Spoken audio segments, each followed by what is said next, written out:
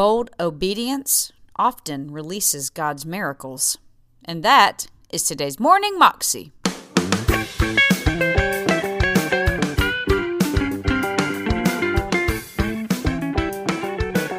Welcome to the Morning Moxie Show. I am your host, Alicia Sharp, and today we have part 2 of Craig Groeschel's message about bold obedience. Here's Craig.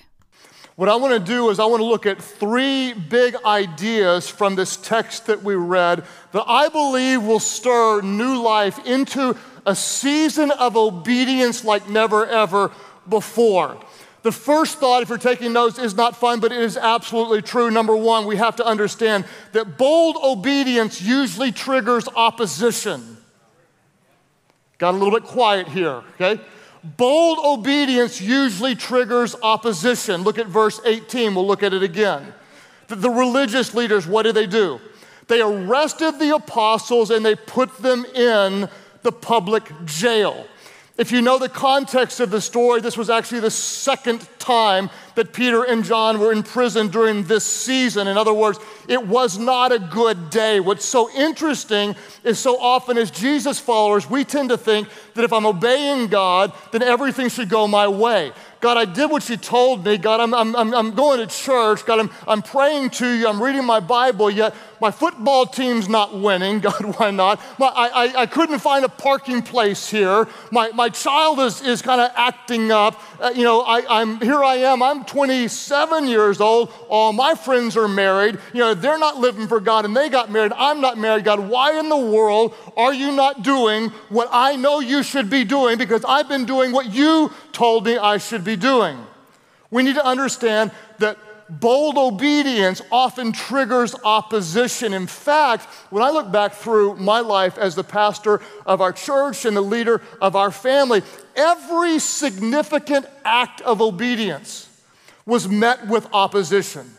As you look through your life, as you look back, you'll most likely recognize that the vast majority of obedient steps that you took were faced with opposition. For example, we just believe that children are a blessing from God. And so we had more than the average household. You would not believe the criticism we took. 6 kids, do you know what causes that? Do you know what causes that? What's wrong? Why are you guys having so many kids? That's too many kids. Why would you bring that many kids into this world? When our church went to multiple sites like you all, you can't do church in multiple locations. Church is supposed to be one place. What are you trying to do? Who do you think you are? You're so proud. You're kind of taking over the world. Our church was honored to start the YouVersion Bible app, to give that away. Now over 250 million devices, over 250 million devices have for free the Word of God on their iPads and their phones, and you wouldn't believe. The Bible's not an app, the Bible's a book. It's the living Word. It's paper. It's not an app, it's a paper. On and on the criticism goes. Video teaching, you can't do that. Home educating, we home educate our kids.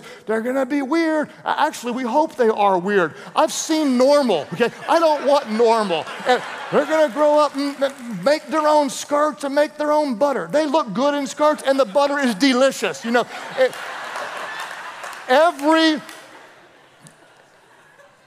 Every act of obedience will be met with some type of spiritual opposition. When you're moving forward for God, the Prince of Darkness does not like it and will try to stop whatever it is that you're doing. I came to tell somebody this: if you're not ready to face opposition for your obedience to God, you are not ready to be used by God. Let me say it again. I want you to feel it. I want you to internalize it. If you are not ready to face opposition for your obedience to God, you are not ready to be used by God. When you follow Jesus, your friends are going to make fun of you because you're different from this world. When you want to get out of debt, we're going to get out of debt. Something's probably going to break around the corner. When you're going to go to church, we're going to church. There might be a fight on the way to church. And then you have to come in and fake it like, oh, praise the Lord, hallelujah, we love Jesus. Shut up and worship God. And you know how it goes. You're going to go on a diet, and the next time you're at the store, it's like buy one, get 72 Twinkies free, whatever it is. That there will be opposition. And I joke a bit, but what you're doing here is significant. What you're doing here is significant. You are moving the gospel forward. Don't be surprised when your enemy tries to oppose what you are doing as a church, as you're doing as a movement. If you're not ready to face a little opposition for your obedience to God, you're not ready to be used from God. When you obey, expect it. Expect it. Expect it. Bold obedience often triggers opposition. The second thought, if you're taking notes, is this. I love this. Bold obedience often releases God's miracles. Bold obedience often releases miracles from heaven. Look at verse 19 of Acts chapter 5. Luke is the one who penned these verses, and I want you to notice what he said. Peter and John are in prison, and watch what he says. This is what he says. Don't miss it. Pay careful attention. I need every church in Arkansas to pay careful attention. Don't miss it. Are you ready? I'm going to ask you again, are you ready? Okay, here's what he said. But during the night, an angel of the Lord opened the doors of the jail and brought them out. I'm going to read it to you again. This is what Luke said. But during the night, an angel of the Lord opened the doors of the jail and brought them out. I'm going to read it again. I don't want you to miss this sentence. But during the night, an angel of the Lord opened the doors of the jail and brought them out. There's not even an exclamation point at the end of that sentence in my Bible. Luke didn't make a big deal out of it. Luke didn't say, you're not going to believe what I'm about to write. During the night when they least expected it, a 10-foot tall angel with a flaming white sword appeared to him.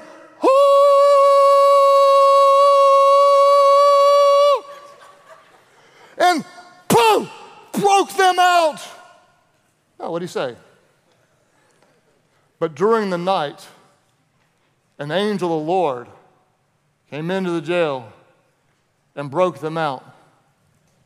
Wasn't shocked, wasn't freaked out, wasn't like the most amazing thing that ever happened. Why? Because when you walk in obedience to God, you are not surprised by the miracles from God.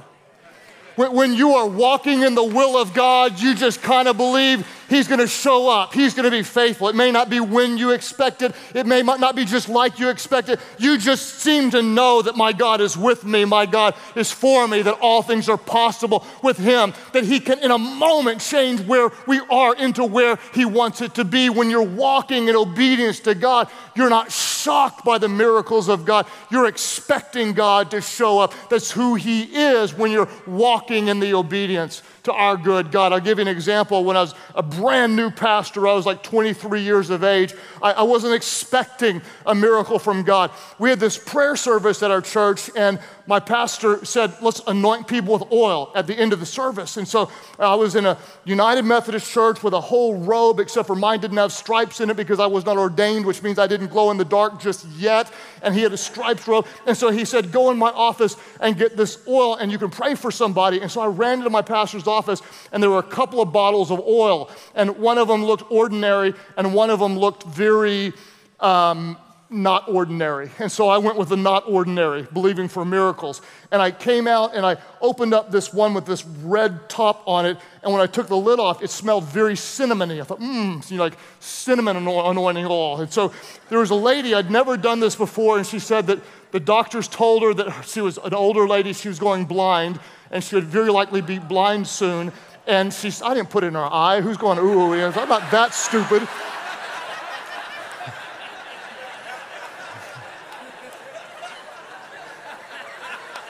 I wish I was preaching somewhere else where you liked me, but I'm here with this crowd, you know.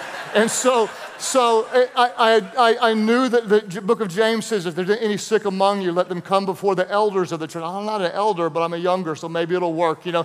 And anoint them with oil, and the prayer of faith will heal the sick. Well, I didn't know how to do it, so I took this very cinnamon-smelling stuff. I put it on my finger. I said, I'm just going to put it on your forehead, not in her eyes. I put it on her forehead and a sign of a cross, because I thought that sounded spiritual. So I put it on there, and she started going, ooh, ooh. Ooh, it's hot. It's burning. I'm like, got the power. I've got the power. And so, like, I'm praying heaven down, and she's like, well, it's burning, it's burning. Well, she went off the next week. She came back into church the very next Sunday. She walked in. It's a little burn, like a little red thing on her forehead. And she came in, and she said, Pastor Craig, God has healed me. I went to the doctor. He said, my eyes are healed. Somebody can clap if you want to at the miraculous power of God. And God has healed me. God has healed me. And you know what I said? No way. Like, no way. Why? Because I was not expecting God to answer my prayer. How often do we pray and we don't even expect our God to answer? You have no idea what God might set into motion through a single act of obedience.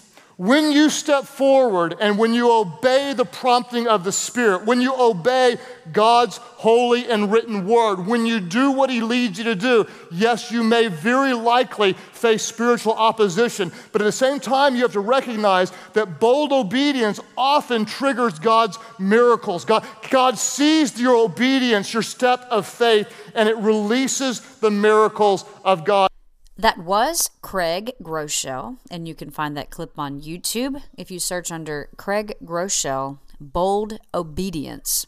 You can also find out more information about him at craiggroeschel.com. Hope you have an amazing day, and I will see you again tomorrow.